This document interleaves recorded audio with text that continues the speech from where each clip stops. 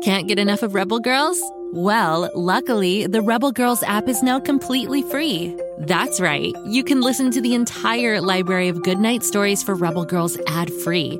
Plus, check out the app's cool features like activities, trivia, custom playlists, and more. All parent-trusted and kids-safe. Find out more at rebelgirls.com/audio and download the Rebel Girls app today. Thanks for listening.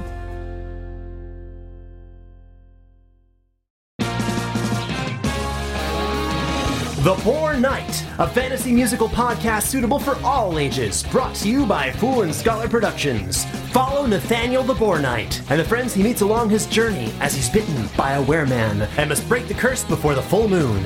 Listen to The Boar Knight wherever you get your podcasts or learn more at foolandscholar.com. Friendship and daring, music and caring, now's the night. Here comes the Boar Knight.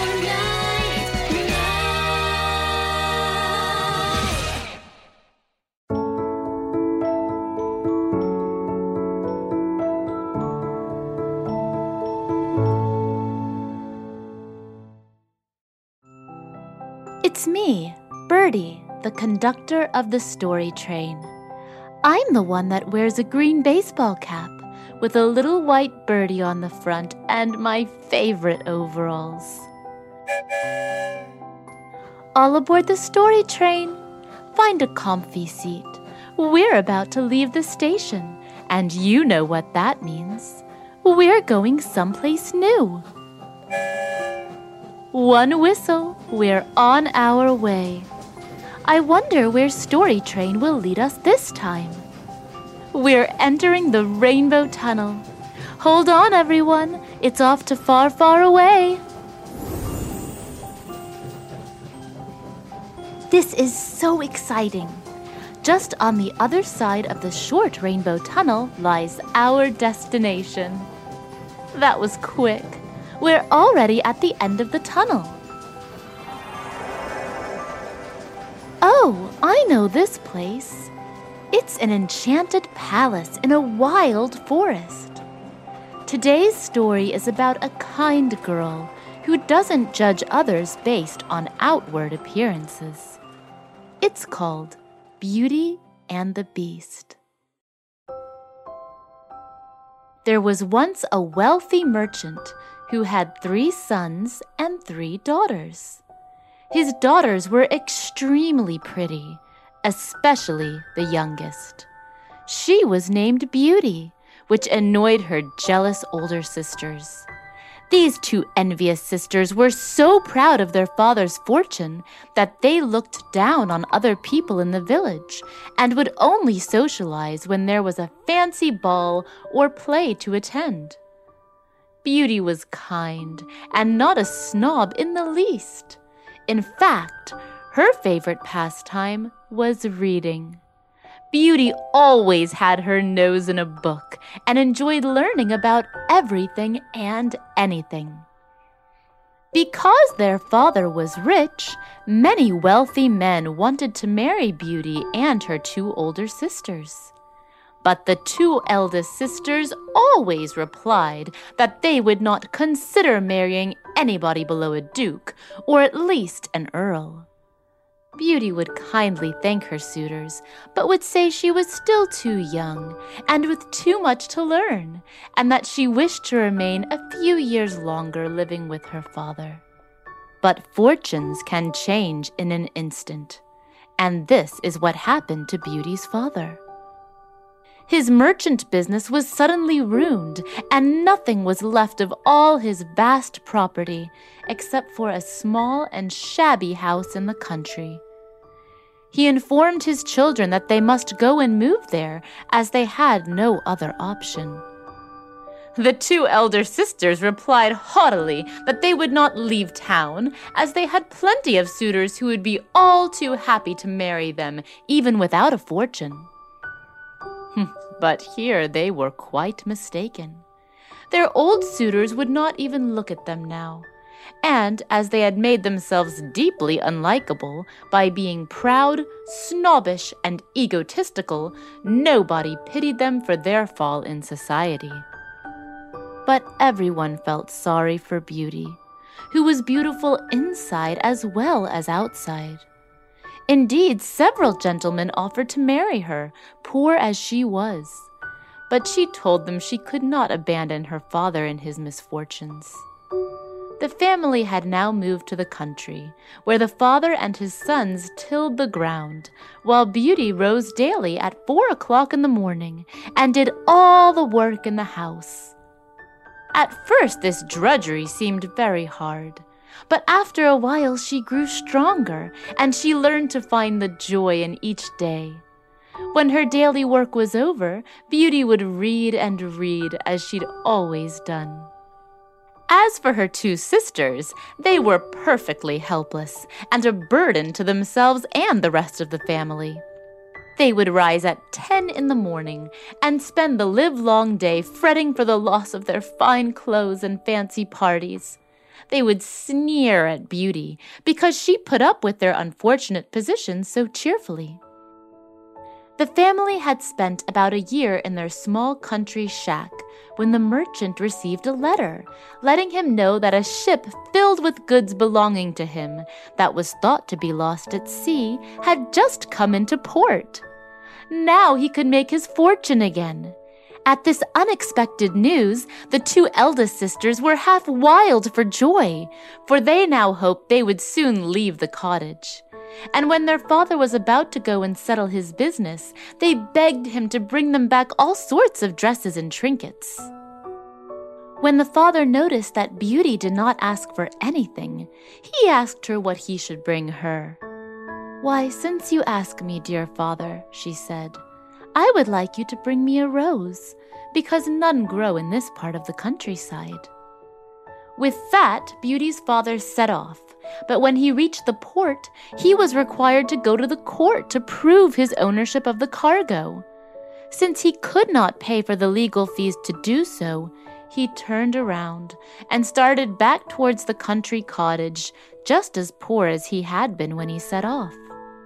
Beauty's father was passing through a large forest that night, within 30 miles of home, when he was overtaken by heavy snow.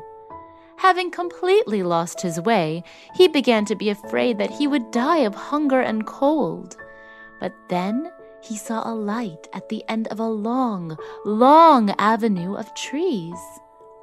He headed toward the light and reached a splendid palace where, to his surprise, there was not a human being to be found. His horse followed him, and seeing a stable door open, Beauty's father let his horse inside to feed heartily on hay and oats.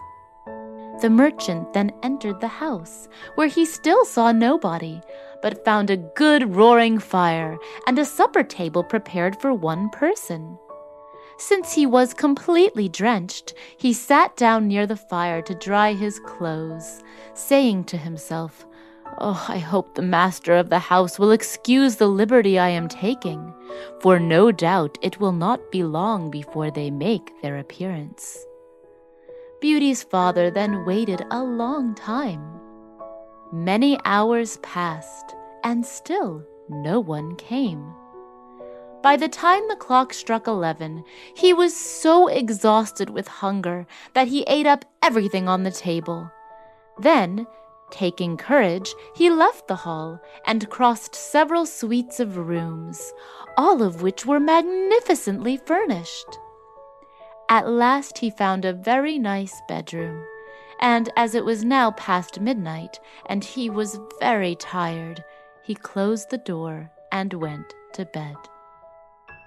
Beauty's father did not wake up until 10 o'clock the following morning, when he was surprised to find new clothes laid out instead of his own, which were spoiled.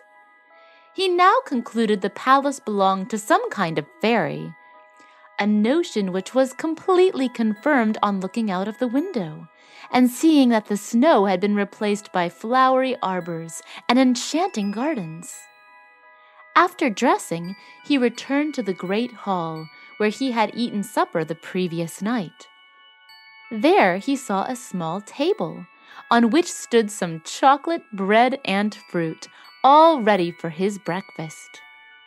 When his meal was finished, he went to look after his horse, and, as he happened to pass under a bower of roses, he thought of his daughter Beauty's request. He plucked a bunch of roses to take home to her. No sooner had he done so than he heard a frightful roar and saw such a horrible beast stalking up to him that he was ready to faint with alarm. "You are most ungrateful," cried the beast in a terrific voice. "I saved your life by letting you into my palace, and you reward me by stealing my roses, which I love beyond everything else.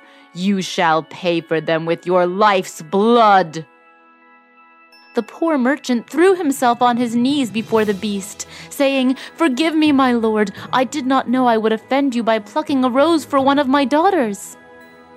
"I am not a lord, but a beast," answered the monster. "I hate flattery, and you will not come over me with any fine speeches. But as you say you have daughters, I will forgive you, provided one of them comes willingly to die instead of you. But you must swear that if they refuse, you will return in 3 months to meet your fate." The merchant had no intention of sacrificing one of his daughters to the beast, but wishing to see his children once more before he died, he swore to return. With this promise, the beast dismissed him, telling him that if he returned to his bedroom, he would find a large trunk, which he could fill with anything he fancied in the palace. Somewhat comforted at the idea of leaving his children provided for, the merchant returned to his room, where he found a lot of gold pieces. And having filled the trunk up, he left the palace in a far sadder mood than he had entered it. On reaching home, he gave the rose to his youngest daughter, saying, "Take these roses, Beauty. Do not dwell on how much they have cost your poor father." And then he told his children all that had befallen him. The 2 eldest sisters then began to lament and to rage at Beauty for being the cause of their father's death. But Beauty replied that she was quite resolved to go and die in her father's place. "No," cried the 3 brothers, "we will go and seek this monster, and either he or we shall perish." But the merchant assured them it was foolish to attempt resisting the beast's all-powerful will, and that it was their duty to live to protect their sisters, just as it was his duty as their father to sacrifice his own life. That evening, Beauty's father hid the trunk in his bedroom. He didn't want to mention the trunk of riches to his eldest daughters, as he knew they would just pester him to return to town. 3 months passed, and when the day came that Beauty was supposed to set out with her father, the 2 heartless sisters rubbed their eyes with an onion to appear as if they had cried a great deal, while her brothers shed real tears. The horse took the right road of his own accord, and on reaching the palace, which was illuminated as before, he went at once into the stable, while the father and daughter entered the great hall. Supper had been laid out for them. After supper, they heard a tremendous noise. Beauty shuddered on seeing the beast enter, and when he inquired whether she had come willingly, she could not help trembling as she said, "Yes." "Then I am obliged for your kindness," growled the beast. And turning to the father, he added, "As for you, be gone tomorrow, and never let me see you here again. Good night, Beauty." "Good night, beast," answered she, and then the monster left. The merchant again begged Beauty to leave him to his fate and run back home, but the next morning Beauty told her father to do as the beast ordered and go. When her father was gone, Beauty could not help shedding some tears before she examined the various rooms of the palace. As she was exploring, she was surprised to find the words, "Beauty's Suite," written upon one of the doors.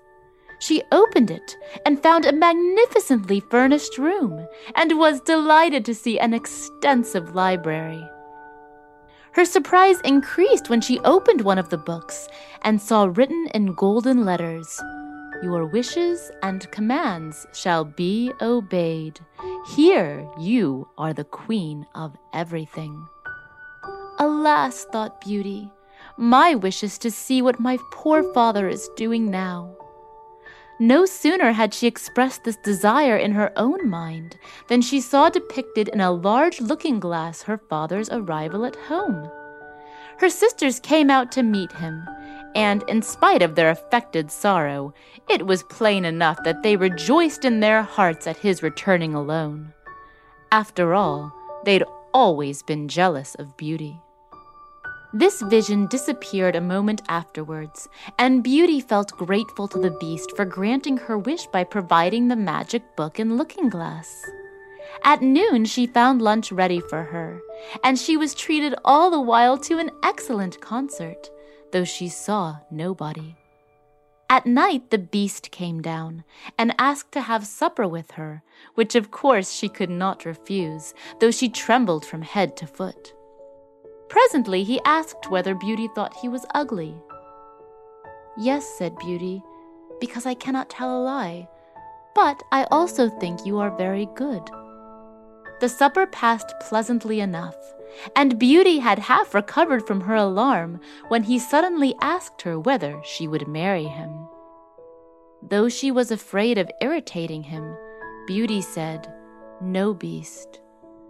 Then he sighed, shaking the whole house before saying, "Very well then, good night, Beauty," in a sorrowful tone. Then the Beast left the room, and Beauty could not help pitying him from her soul. Beauty lived like this for 3 months. The Beast came to supper every night, and by and by, as the days passed, she grew accustomed to his ugliness and began to hold him in higher and higher esteem for all of his many good qualities. The only thing that pained Beauty was that he never failed to ask her each and every night after supper whether she would marry him. She told him that she felt friendship but no love for him, and he begged her at least to promise never to leave him. One morning, Beauty saw in her looking-glass that her father lay sick with grief at her supposed death, and as her sisters were now married and her brothers had left home to go be soldiers, her father was alone. She had so great a wish to go and see her father that she told the Beast she would die if he refused her leave. "Go," said the Beast. "I would much rather I die of grief in your absence than have you suffer, so you may go." But Beauty promised to return in a week. The Beast wished her good night and went sadly to his bedroom. On waking the next morning, Beauty rushed to her father's cottage. His delight at seeing her soon restored his health. He sent for her sisters, who presently came with their husbands to see her. Both of Beauty's sisters were unhappily married, as one of their husbands was so vain that he thought nothing of his wife, and the other one was so sarcastic that he was a misery to be around. The sisters were so jealous to see Beauty happy and magnificently dressed. Then they heard how kind the Beast was to her, and their envy overcame them. Beauty's sisters came up with a plan for detaining her beyond the week the Beast had allowed her to stay, in hopes he would be furious and devour her whole. When the week was over, Beauty's sisters pretended to have so much grief at her departure that Beauty agreed to stay another week. But on the night of the 10th day, when she had stayed away 3 days longer than she was supposed to, she dreamt that she saw the Beast lying half dead on the grass in the palace garden. Beauty woke up in tears, sprang out of bed, and began her journey back to the palace at once. Beauty arrived back at the palace in time for supper and waited downstairs at the table for her dearest friend, the Beast, to join her. But 9 o'clock struck, and still the Beast did not appear. Beauty then seriously feared she had caused his death and ran into the garden toward the spot she had dreamt about. There she saw the poor Beast lying senseless on the grass. Beauty threw herself upon his body in despair, and when feeling that his heart still beat, she ran to fetch some water from a neighboring stream and threw it into his face. The beast opened his eyes, saying in a faint voice, "You forgot your promise, and I determined to starve myself to death. But since you have returned, I shall at least die happy." "No, you cannot die, dear beast," cried Beauty. "You shall live to be my husband, for I now feel I really love you." No sooner had she spoken these words than the palace was brilliantly illuminated, fireworks were displayed, and a band of music struck up. The beast had disappeared, and in his place a very handsome prince was at Beauty's feet, thanking her for having broken his enchantment. "But where is my poor beast?" said Beauty anxiously. "He is now before you," said the prince. "A wicked fairy condemned me to retain the form of a beast until someone had sufficient goodness to love me in spite of my ugliness." Beauty, now delighted, helped the prince to rise to his feet, and they returned to the palace together. Beauty sent for her father to come share in their joy. Beauty and the prince were then married and lived happily ever after. It's time for us to head back to Pflugerville. Here comes the Rainbow Tunnel. Come back and see me again. You never know where the story train will take us. And if you like stories, search for Go Kid Go wherever you listen, and you'll find lots of great adventures. See you next time.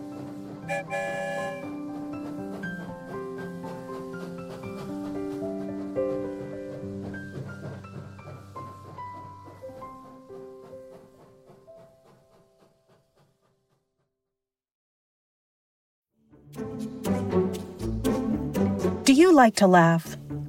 Who am I kidding? Who doesn't like to laugh? So, okay, if you love to laugh, you'll love Don't Break the Rules. It's a hilarious comedy improv podcast where the voice actors make up their lines on the spot and try to be the only actor who doesn't break the rules. These talented actors are great at coming up with silly scenes and stories when they follow the rules for the episode. And it gets even sillier when they accidentally break the rules. The stories are guided by suggestions from kids like you, and the episodes feature laughs, burps, and the occasional unicorn. So if you'd like to giggle and play along, be sure to listen to Don't Break the Rules wherever you listen to podcasts.